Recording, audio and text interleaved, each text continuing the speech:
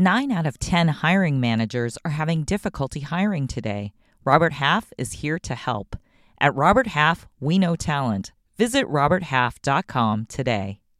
From the Wall Street Journal, this is Instant Message. I'm David Pierce.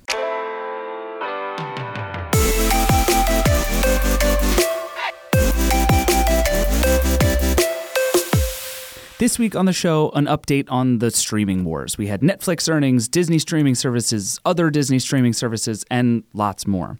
I'll also talk to Stacy Spikes, the original founder of MoviePass, about a new service he's working on to get people even cheaper movie tickets, and how that's actually kind of a big idea about completely changing advertising forever. But first, one of the most important and hard to talk about things in tech is algorithms. The algorithms that run our lives. They tell us what to do and look at and buy and think about. But so often how they work and why they work the way that they do is a total mystery to users. There's even a big new bill in Congress trying to regulate them. Lots of bills like that, actually. We've been reporting on this a bunch recently, so we're going to try and catch you up to what we've learned. Here to help me explain, Christopher Mims and Joanna Stern. Hi, guys. Good morning. Hello. Joanna, are you on your foldable phone? We're going to talk about this later, but Or I just need to know afternoon. where it is now near you. It's right here. Me clapping. Listen to that satisfying click as the screen slowly falls apart. Okay, we're going to come back to all that. But first, let's talk about algorithms. So we've written recently about the bias in algorithms. We've had more terrible Facebook news about how its algorithms and data mining are doing insane things. But what I really want to talk about here is this sort of tension that we're starting to feel between how algorithms work and how important they are in the day-to-day running of our lives and increasingly the world, and how little we understand what's going on. And Mims, this is what you really wrote a lot about. I want you to tell us the story that you told at the beginning of your column a week or so ago about Eric Loomis. So Eric Loomis was convicted of more or less being an accessory, 6 years in prison. The judge, when deciding how much time to sentence him to, consulted an algorithm called COMPAS, which stands for Correctional Offender Management Profiling for Alternative Sanctions. And it is controversial because it's got some AI in it, and it is used by like judges and law enforcement all across the country to decide how big a risk anyone is of committing a crime again. So if you go before a judge and they consult this algorithm and it says, hey, this person's a high risk person, they could then give you a longer sentence. There has been some ACE reporting by ProPublica, which seems to show that this algorithm is racist. So, all other things being equal, the color of your skin will get you, according to this algorithm, a longer sentence. And so that has become, I think, the sort of central example of what are the dangers of the bias of these unaccountable algorithms that are ruling more and more parts of our life, whether it's who gets insurance or what the rate is on their insurance, to who gets credit or not, to, in the case of a HUD lawsuit against Facebook, apparently who gets shown advertisements for housing in a violation of the Fair Housing Act and what looks like a kind of modern day redlining. Okay, so and I feel like there are two things sort of going on here simultaneously. One is that we generally, as normal people, do not understand how these algorithms work. There are just things happening in the background, and we're shown something or sold something or whatever, and we have kind of no idea why. These systems are too complicated by design. And then on the other side, you have this related problem of algorithms being necessarily biased, which is part of what you argue in that column, which is that these things are not perfectly fair. The way you train them or the way you design them or the way that they're conceived in general means they cannot be perfectly objective ever. The problem is, if you're asking an algorithm to make a decision to discriminate between two outcomes, and I mean discriminate in the sort of mathematical sense, then it automatically, by definition, has bias. So then the question becomes, what bias do you want it to have? And if, federal law says, it's illegal in making certain types of decisions to have a racial bias, then, you have to know that, and it has to be, eradicated from your algorithm. But then you run into a problem where there's no like checkbox for don't be racist when you're building an algorithm. There is no checkbox yet, but lawmakers are moving quickly. So there's the Algorithmic Accountability Act, which was proposed by Wyden and Booker, which might do this at the federal level. New York City has a task force studying this. They were the first in the country to move on it. Washington State is looking at it. Illinois, they're all trying to have these bills that do different things that will either force companies to be transparent about how their algorithms work so we can hold them accountable. And also the sort of top cop for insurance in New York State, just by issuing what's called a clarification, made it illegal for life insurers to discriminate, by race and by other measures when determining who is going to be offered life insurance and at what rate. So what I wonder, though, is any of this stuff... I was reading over the Algorithmic Accountability Act, and in some of it, it just seems like they want a thing that, as best I understand, is either sort of implausibly difficult or impossible, which is for somebody to pull back their algorithm and say, here are the exact details of how these things work. And it's like, we talk about this with Google search or with the Facebook algorithm, that how these things are ordered. There are a bunch of things that go into them, but the why am I seeing this and not this is genuinely so difficult to explain as to mean that there might literally be no one who knows the full reason for why something is coming out a certain way. So how practical is this idea that we can demand sort of perfect transparency from all of our algorithms that govern our day-to-day lives? It just seems like Twitter can't tell me why something is first on my list of tweets. How would the government be able to figure it out? Right. I mean, and this, of course, pertains to your excellent article about how do you tweak what you see on social media. And I agree with you 100%. Even Facebook doesn't know the answer to that question, because some of the AI that powers what goes first in your newsfeed is literally a black box. It's just in the nature of neural networks and that kind of software, which is trained rather than programmed, right? Right. But when you're talking about algorithms that are making decisions about, who goes to jail or insurance, you don't have to know how they work.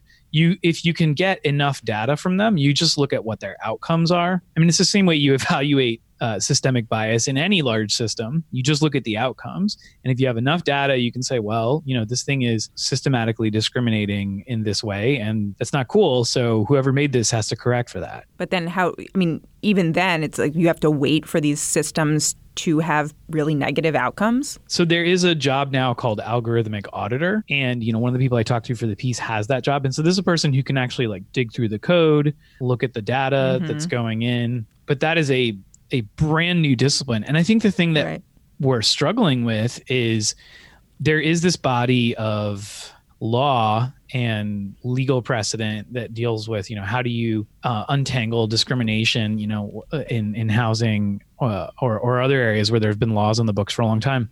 But, to do that with algorithms is new. And because these algorithms now touch every part of our lives, to do it in every part of our lives is new.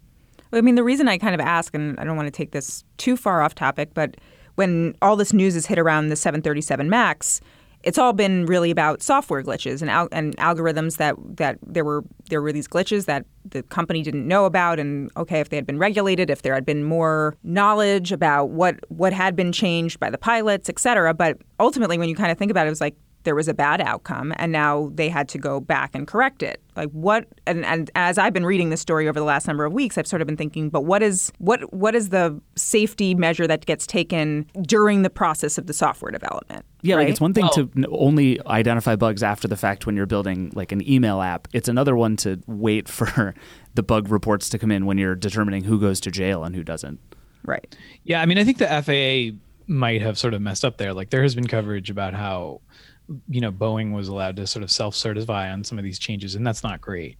And obviously the FDA wrestles with this as well, because there's more and more software in our medical devices. So they're wrestling with how do we approve? I mean, right now, if you change anything, you change a single line of code in a medical device, it's got to get approved again.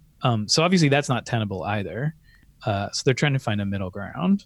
I mean, one twist here is that even when you have complete transparency, everything about how something works, a bunch of academics examined that COMPAS algorithm, and they found that the challenge is that because of just disparate, I think is because like African Americans commit more crime on average. Mathematically, you could not make a sentencing algorithm that was fair in every way at once. Like if it were to sentence like white and black defendants at the same rate, then there would be some other dimension of the algorithm that would be unfair. And if you made that part fair, then another one of its outcomes would be unfair.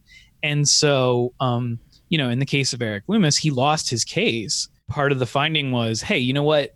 The judge would have given you this sentence anyway. Like this sentence was in line with what judges give you.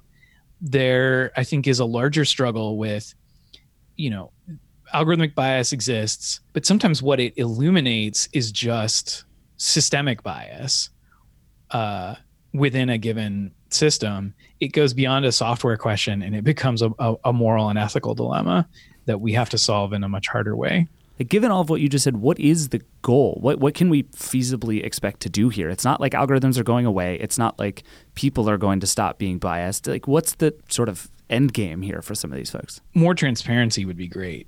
They don't have any incentive to be the least bit transparent. But what we absolutely need with algorithms that are making almost life and death decisions is we need to know how they work. And is that realistic? Are we going to get there? Yeah, we can absolutely get there. I mean, so often when there's all this complaining about, oh, we can't do it, what that really means is they just haven't had a sufficient incentive. Nobody's forcing them to. It's just hard, and it doesn't make us any It's hard, and it's expensive, and it takes up too much time, and I'm too busy making money with this ad algorithm. Like, don't bother me. Fair enough.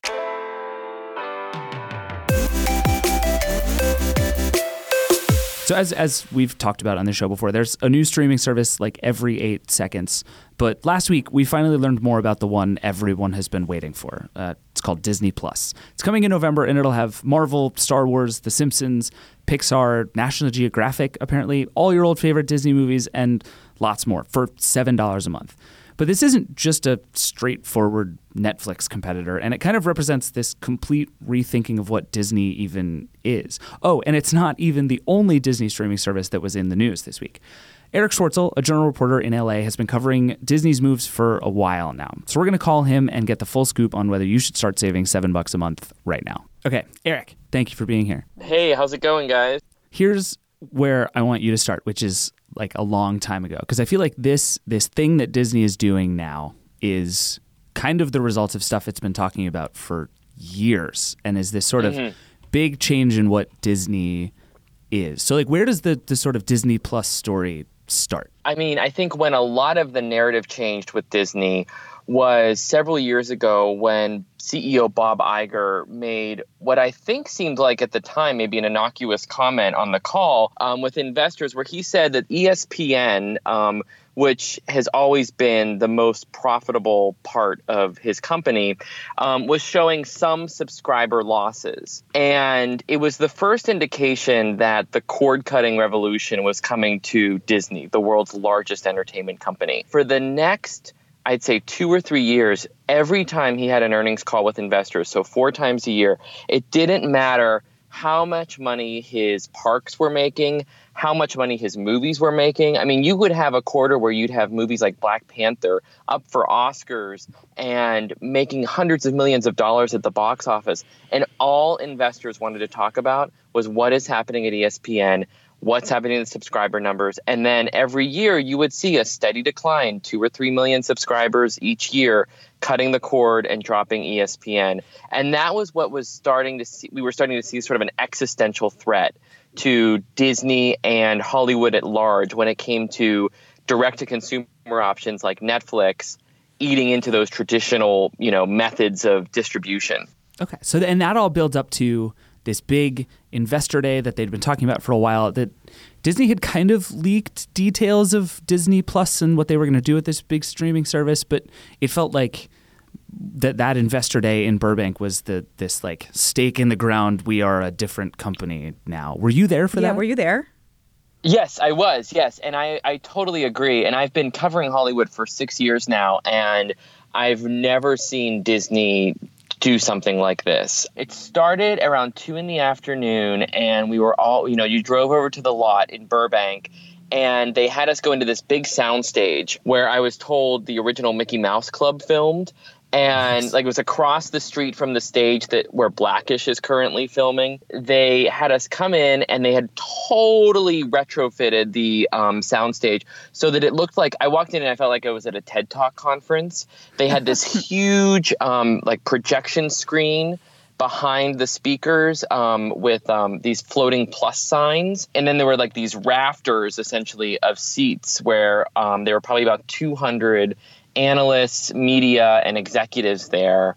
Not only Disney executives, but like Jeffrey Katzenberg was there and other people from the industry. It was a 3-hour presentation. I mean, it's a small detail, but one thing that stood out to me is everyone, when you sat down at your seat, was given a notebook commemorating the day, like a little, like almost like Moleskine type binder that said Walt Disney Company Investor Day 2019. And I thought, like, I mean, it's like I said, it seems like a small detail, but someone had to design that and they had to print like 500 of them to commemorate an investor day. It seemed like there was no detail overlooked, which isn't, very surprising to anyone who's been to a Disney park. They are sticklers for detail. They walked us through not only like the programming that they are going to be showing on the series. I think it seems like the Apple event, the Apple streaming event was looming large in their minds because there was definitely a lot of information about what kind of content will be on the service. Well, since Apple was sort of criticized for holding a little bit too close to the vest on that front. Yeah, I had a couple of questions about the day because I heard about it. The first thing was, so Mickey Mouse didn't actually go on stage. No, Mickey. There was a sort of saccharine montage about how it all started with a mouse. But that's there was no suit, no big animal suits. No, but they did have stormtroopers stationed outside who would like pose for photos with the analysts and, like with their microphoned voices say like, keep it moving, guys, things like that. so they had stuff like that. And but no, it was very much a suit and tie affair. Not a lot of sort of theme park characters roaming around. Yeah. I mean, I'm fascinated by this whole service because I'm a semi-new parent, 2 years old. My son's 2 years old, and he's just started getting into Disney stuff.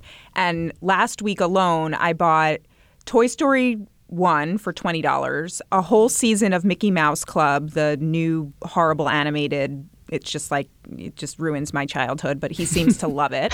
And we are all singing the addicting songs. Do you guys want me to sing? Yes, please. I'd love to hear it. I've never heard it. Hot dog, hot diggity dog. No? Okay. No, but please keep going. I don't think we should. Not familiar. No one's familiar? Mims? Too old. I banned that from my household. Smart. Sorry. I'm really questioning your parenting choices now. We're going to have to talk about this offline. Kids love Mickey Mouse, and I was told, we're going to have to do Disney. Anyway, and, I added it up, and it was I just spent, a little under $40 on Disney content in the last 2 weeks. And then this $7 plan comes out, and I'm like, holy crap, this is exactly what I want. I'm going to sign up right away.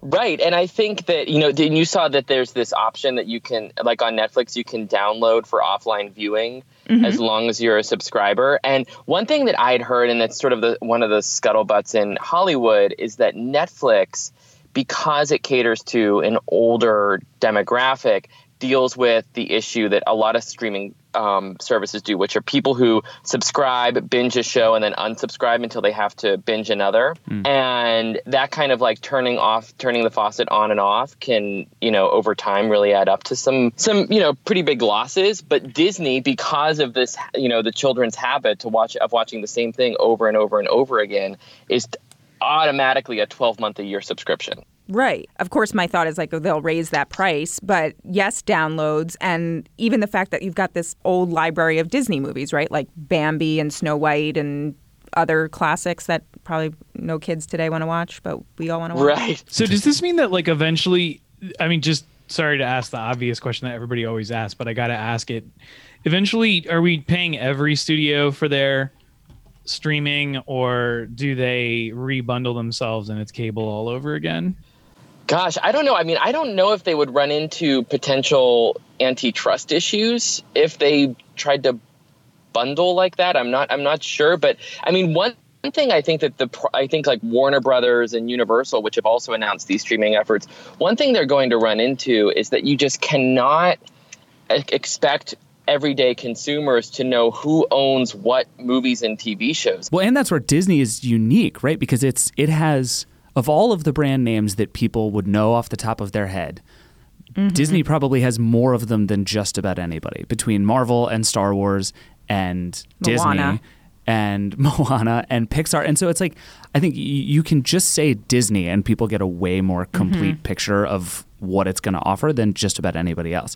But what I wonder about Disney is, so after this announcement, there was this diagram that Walt Disney drew up, I don't know, decades ago about sort of how Disney works, where it's like the content in the middle, and then, you know, it jets out to theme parks and merchandising and all of these different parts that are sort of spawned by the movies that they make that funnel into everything else that Disney does and sell you. So it's less about selling you the movie and more about making you care about Moana so that you'll buy Moana stuff and go on Moana rides.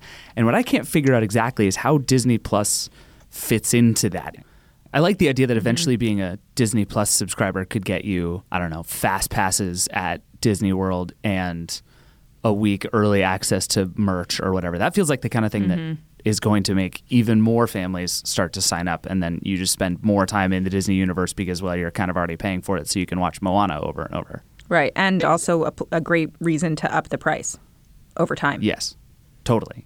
Which I think, you know, everyone sort of believes that $7 is $7 today, but it's not $7 for long. I mean, if you look at all of our services, how much of the subscription rate's gone up? I mean, Netflix, Prime, just last week, YouTube TV. Yeah. Yeah, everybody's right? $5 or $10. Yeah. So, Eric, one last question before we let you go here. I wonder about the tech behind all of this, because I feel like, and we even just saw this recently with the Game of Thrones premiere, which crashed basically every streaming service that it was on. Disney's this big tentpole thing, and they're going to try to get tons of people watching it. Do they have the technology to actually make this stuff work at the volume they're trying to make it work? I imagine kids are not going to be pumped about waiting for Disney movies to buffer for hours at a time. Exactly.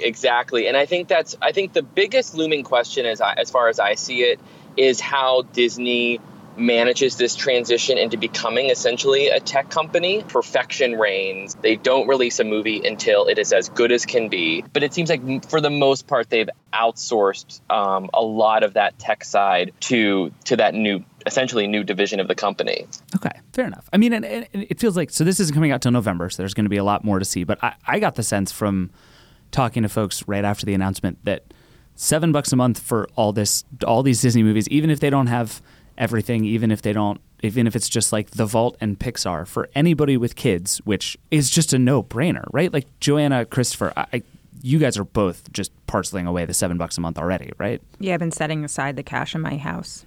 I'm going to make them pay in cash for it themselves, do their chores. This new podcast is called Mims is a Better Parent. Mims is like, my kids have never seen a screen. All right, any last questions for Eric before we let him go? Eric, are you dressed in a Mickey Mouse suit? Oh, great At the moment, no. I did see a couple people sort of paying homage to Disney's acquisition history, like Mickey Mouse, Darth Vader, and Deadpool, like trying to sort of be like a walking history of Bob Iger's acquisition. Is there such thing as a Bob Iger mask? No, I think you sort of I'm sure you can take order a couple it. of those like rubber masks and appropriate it in a couple ways. You just have to be like a really handsome, slightly too tan man with very good hair. It's doable. And then money just raining on you. And then money.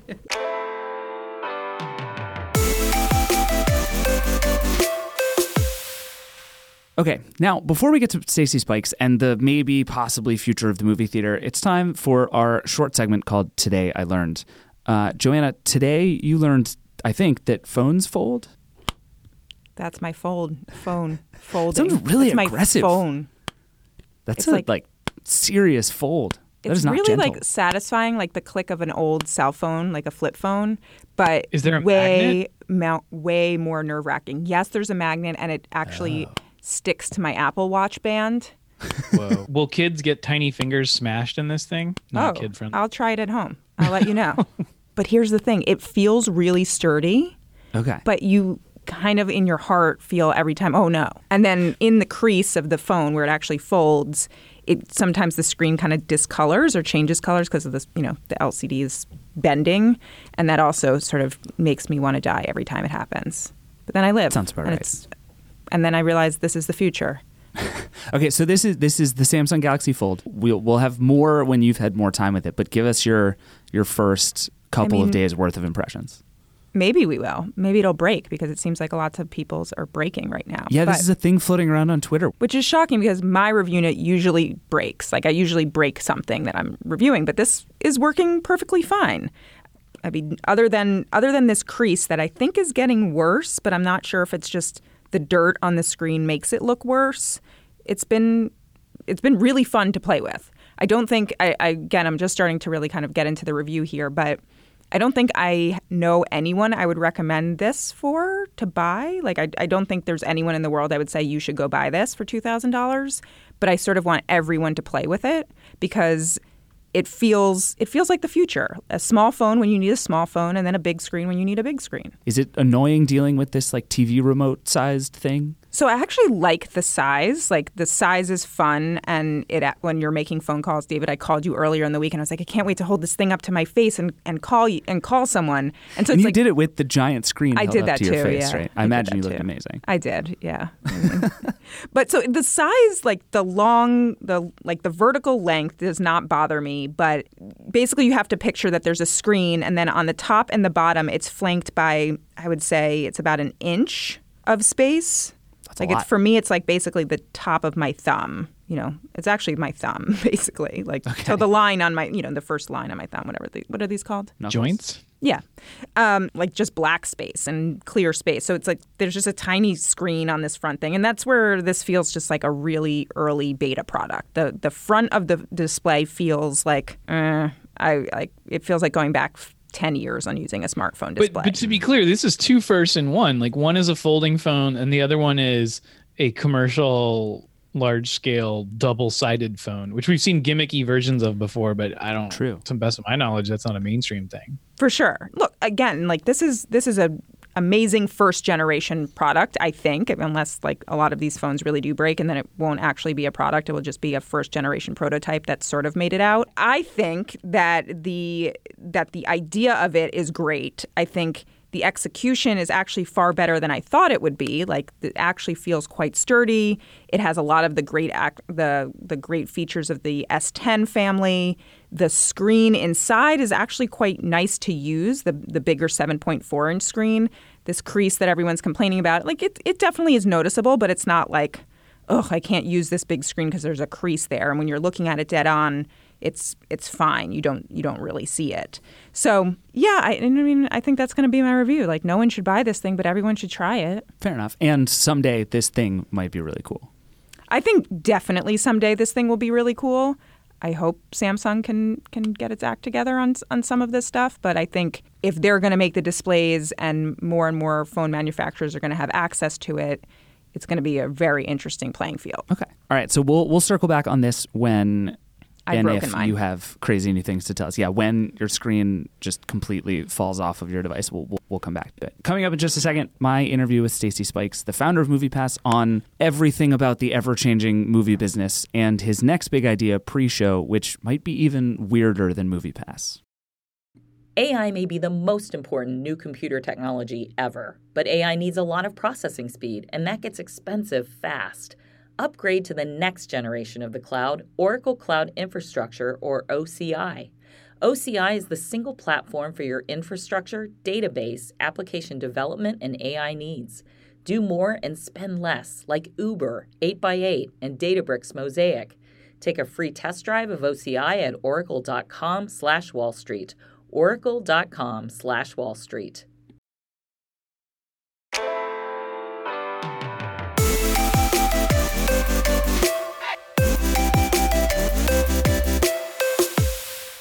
Welcome back. Stacy Spikes has had a long career all over the entertainment business, but if you've heard his name before, it's probably as the founder of MoviePass, the movie theater ticket subscription service that has had a completely insane last few years. But Stacy left MoviePass before things got really crazy, and now he's back with a new company called Pre-Show. It gives you movie tickets in exchange for watching long advertisements on your phone, complete with tech to make sure you're actually watching. Stacy's idea is actually bigger than movie theaters, and even bigger than entertainment in general. He thinks he might have the keys to the next revolution in advertising, one that puts you back in control and rewards you directly for your attention rather than giving all that money to Facebook and Google. When I called Stacy, we got into all of that. But first, we talked about MoviePass and what he learned from starting that company that might help him this time.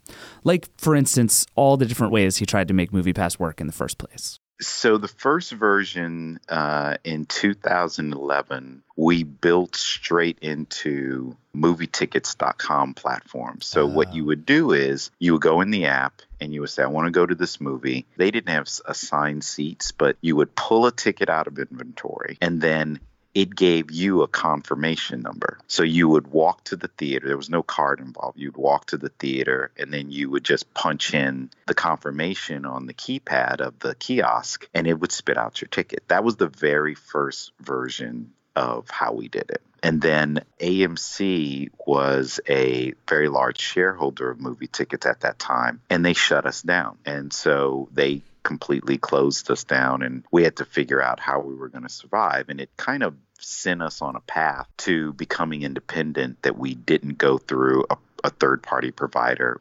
There was a middle step, which you would say, I want to go to this movie. This was bad. This was just like bubble gum and tape, but you would print a voucher with them at home on your printer, and it was a single-use credit card, basically. So the voucher would say, Spider-Man, this theater, 10 o'clock, this credit card number with expiration date, and $10. You would walk up to the box office, and the manager would have to personally key in the credit card number and would give you a ticket. Well, the managers just hated that because Friday night, they're busy. They got to come over because the cashier didn't have the ability to do it. The managers always did. And they were yelling and screaming, stop this. This is horrible. But we didn't have any other solution. And then came the card solution, and we ended up getting a patent for that technology because it didn't exist. We had to literally build something that didn't exist. So the debit card and the geolocation piece coming together, that had never existed. And so you had to, necessity is the mother of invention. I mean, like at some point you would think that would just become sort of undeniable. And it's like, okay, this is clearly going to work. Everybody fought Netflix and they were like, streaming won't work until streaming worked. And then it was like, okay, well, this obviously works. We have to get on board here. But that doesn't seem to have happened with MoviePass. What is it about this particular thing? I think it did. Look, AMC's at almost 500,000 members in their subscription. And they fought you harder than anybody. Alamo Drafthouse has theirs. Regal's going to announce that they're going to come with the subscription. Studio Movie Grill has one. Cinemark has one. You have Cinemia. So it happened. See, the thing in Hollywood is no one gets behind one leader. Everybody has to have their own version of it. But the point of the matter is, for the consumer today, you have two ways of going to the movies now. You can do it subscription or you can do a pay-per-view. So it happened. Hollywood was up. The box office for 2018 was up 6%. And, probably 400 or 500 million of that was MoviePass. We weren't moving the needle on tent poles. Everyone was going to go see Star Wars. But it was 20 or 30% of things like Lady Bird. Anything people were on the fence, should I go see it or not? Well, they went because they were like, I already paid for it. The Star Wars Lady Bird thing is actually a really interesting example because it seems like there's this race happening where on one side you have theaters and studios and everybody trying to figure out how to get more people to go to theaters to see Lady Bird. And you have platforms on the other side saying, forget going to the theater, here's Lady Bird. Do you have a sense of who's going to win this race? Like, are we just going to end up in a place where the only movie in theaters is Star Wars because that makes all the money anyway? No. Look, the beauty is This is an old conversation, right? So there was theater. Then came TV. TV's going to kill theater. Then there was VHS and beta. Video's here. Cinema's over. Then there was DVD. DVD is here. Cinema's over. Then there was streaming. It's going to kill it. Here's what I think people miss. If I'm going to use a music industry analogy because I originally came from the music industry. The in theater is the live event of cinema. Okay. So if what people misunderstand is they think that the theater is an arcane form of distribution. It's not. It never has been. Its purpose is the communal activity. No matter what, there are some people who are going to go to the football arena and watch football in a stadium because they love it. Mm-hmm. They love the peanuts and the hot dogs and the yelling and the screaming and the cold and the rain, and they want to be in that stadium. But you can also see that football game on more and more and more devices. So it's the same thing. Moviegoing is the number one out-of-home social activity on the planet. People want to get out of their house. And they want to go sit in the dark with a bunch of other people and have a communal experience. And that's never going to change. Yeah. And that's the point. If I'm a theater owner, then my job is to give you a reason to come to my thing, which I guess is like you're seeing, the luxury chairs and the food is getting better. And so the idea is like, okay, you can watch this anywhere. Yes. I have to make it this has to be the best place to watch it. Yes. And I think there's two approaches. They call it F&B and sight and sound, right? Food and beverage and sight and sound. Mm-hmm. It was used to be wooden seats with no cushions. Then it was seats with cushions, and then it had the metal chairs, and the metal chairs went to the leather chairs, and the screen got bigger, and it got taller, and it got wider. That stuff is always changing, right? They're testing out the seats now that shake and headgear in these auditoriums that allow you to see 180 and be inside. All of that stuff is virtual reality going to help augment the new version of a 3D? Sure. All that stuff's coming. It's all food and beverage, sight and sound. What hadn't changed in almost 100 years was pay-per-view. It was buy a ticket, go. Right. Buy a ticket, go. I was watching consumer habits changed, and we weren't updating that part of the equation. And engagement, walled garden subscription engagement was becoming a newer medium, a way of engaging. Uber didn't change the idea of getting in the back of a car and a driver taking me from point A to point B. They made the engagement easier, right? So we weren't using that phone to make, you could look up showtimes and buy a ticket. We weren't making it easier in your thought process of should I go or should I not? And that's what I wanted to try and help tackle. And that's what we're about to go after again with pre-show, because brands spend $11.5 billion a year in product placement in movies. I want to get into that. But before I do, I just want to make sure. So the way I understand pre-show is that I want to watch a movie. And then before I watch that movie, I watch some long form advertisement. I think it's used like 15 to 20 minutes. I think it's on the website. Mm-hmm. And there's a way that the system has of tracking that I'm actually watching. So I have to actually pay attention to this thing. And then at the end, I get credit that I can use towards a movie ticket. Is that perfect? Essentially how it works? Perfect. Okay. I'm going to take you on the road with me. I nailed it. That's perfect. I remember when I saw Will Smith in iRobot, and Motorola had introduced the first Bluetooth earpiece. Oh, wow. Do you remember that? I do. I didn't even think about that as product placement. That's a good one. So he's sitting in the car, he gets in, and he puts on the Motorola Bluetooth, and you see the little blue light come on, and he puts it, and this is a futuristic film. Motorola launched that product in that movie.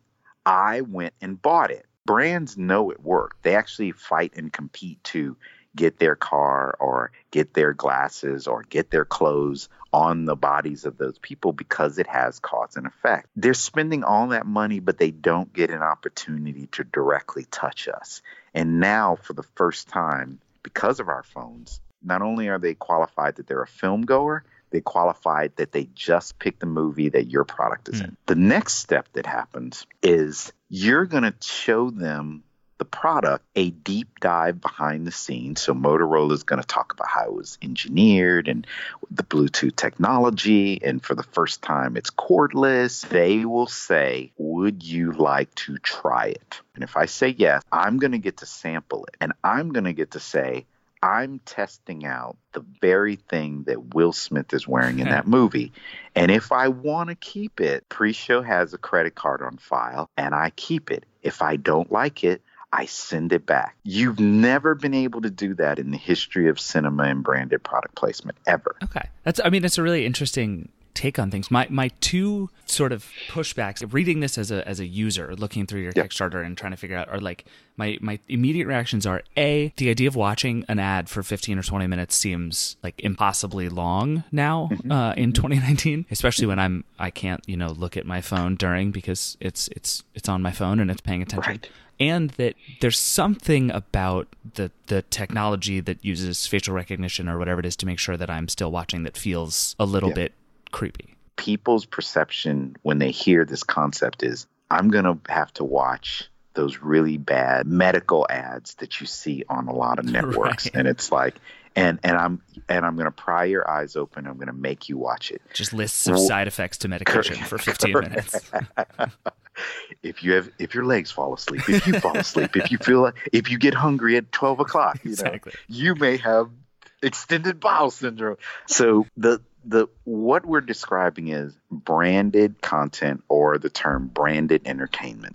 Branded entertainment is short films, not commercials. Mm-hmm. So there's a very big difference. And so like Apple's very good at this, right? That's the sort of stuff you're talking about. Yep. Like you saw the girl, she comes home, the one where she dances in her apartment. That's exactly what I was thinking of. Yeah. Yeah. And if it's related to a movie you just picked, I already am interested in this. So it's not painful to me. So that's the first thing. The second part is the best way to describe the experience is, when you walk into a room, there's a motion detector that turns your lights on. Mm-hmm. The equivalent is the opposite. What we built was a motion detector that says David's in front of the device. I can see a face and, he just got up and left the room. It's not loading up to a cloud and there's not another person sitting behind a mirror watching you. Okay. But it seems like that's going to be, any system like that is always going to be sort of beatable to some extent for people who really desperately don't want to watch. So I would assume that part of your pitch to these studios and companies, whoever's making this stuff, is like, they have to make good things. Like that's right. I'm going to be able to find a way to keep my head in frame and not pay attention. That's right. if I need to. That's exactly right. Yeah. At the end of the day, it comes back to entertaining content. I won't be able to help a bad movie at the box office, and I won't be able to help a bad ad on our platform. That's what branded content is. Does this only work for movies, or is it everything? Here's my prediction, and I'm saying it on your podcast. The next wave, in my opinion, is incentivized engagement, whether it's loyalty points, meaning I can get a discount if I engage with this branded content, or I can get a free movie ticket, or I can get a free ski lift, or I can get something. I'm going to give you points for engaging with me and spending money with me. So ultimately, we can now do Facebook and Google getting rich off of my attention, I get to. Yes, you become the benefactor. Right now, they make money off of you, right? These companies make no content pretty much. They let you make content and they make ad dollars off of you. You are the content. Mm-hmm. What I'm saying is, no, I'm going to reverse it. You are the one who gets the revenue. I just take a fee to make sure I supply you with the right infrastructure so that you can get it. You make it because the brand's trying to get to you anyway. At the end of our interview, I asked Stacy what he thinks about MoviePass now, and he gave a very long and diplomatic answer about how companies benefit from having a steady hand on the wheel. I think he thinks the place is as nuts as the rest of us do. Anyway, that's our show. Thanks to Stacy, Eric, Joanna, and Christopher for being here. Thanks to Tanya, our producer, and Wilson, our editor, and thank you for listening. We have new episodes on Fridays, so make sure you subscribe to Instant Message wherever you get your podcasts. As always, if you have feedback or ideas, email us at personaltech@wsj.com. We'll talk to you soon. This message comes from Viking, committed to exploring the world in comfort. Journey through the heart of Europe on an elegant Viking longship with thoughtful service, destination-focused dining, and cultural enrichment on board and on shore. And every Viking voyage is all-inclusive with no children and no casinos. Discover more at Viking.com.